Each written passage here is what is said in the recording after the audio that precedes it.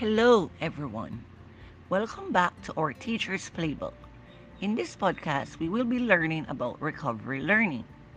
Restoring school and recovery learning are processes to enable students to transition back from remote learning, but also from a break in learning, including school closure and the summer, to in class learning in schools while addressing their mental and physical well being and academic success. It is anticipated that when students return to school, there will be a wider than usual range of learning needs to be bridged by instruction, learning, and support. Additionally, school based positive mental health and well being is essential to a safe and healthy return to school. Recovery learning will differ according to the opportunities and constraints of the school year. School staff are encouraged to develop a flexible learning approach and allow the implementation of recovery learning to vary according to the needs of the students, the school schedule, and available resources. A recovery package for education centers on inclusion, resilience, and transformation. This is about leaving no one behind, bracing for future shocks, and gearing teaching and learning to the global challenges of our times. All school staff have a responsibility to provide leadership and support in their schools.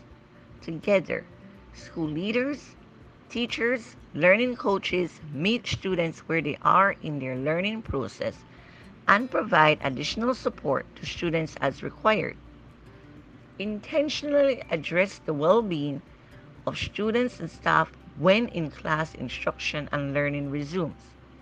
Communicate with peers and families to gain insights about student experiences with learning at home and support transition planning. Plan in collaboration with students, parents and guardians, other classroom teachers and school teams. Plan for timelines based on the unique circumstances of the community and dependent on the individual needs, models, and strategies for recovery learning. Demonstrate a positive approach to recovery learning that promotes future success. This will discuss and acknowledge the diverse experiences of all learners and educators over the last few months. Understand that many students will have gaps in their knowledge after an extended period of remote education and a break from learning over the summer months. Plan for a period of restoring school, involving a reorientation to school and classroom routines, restoring community and relationship, and planning for instruction. Establish positive, supportive, consistent, and predictable daily routines and expectations.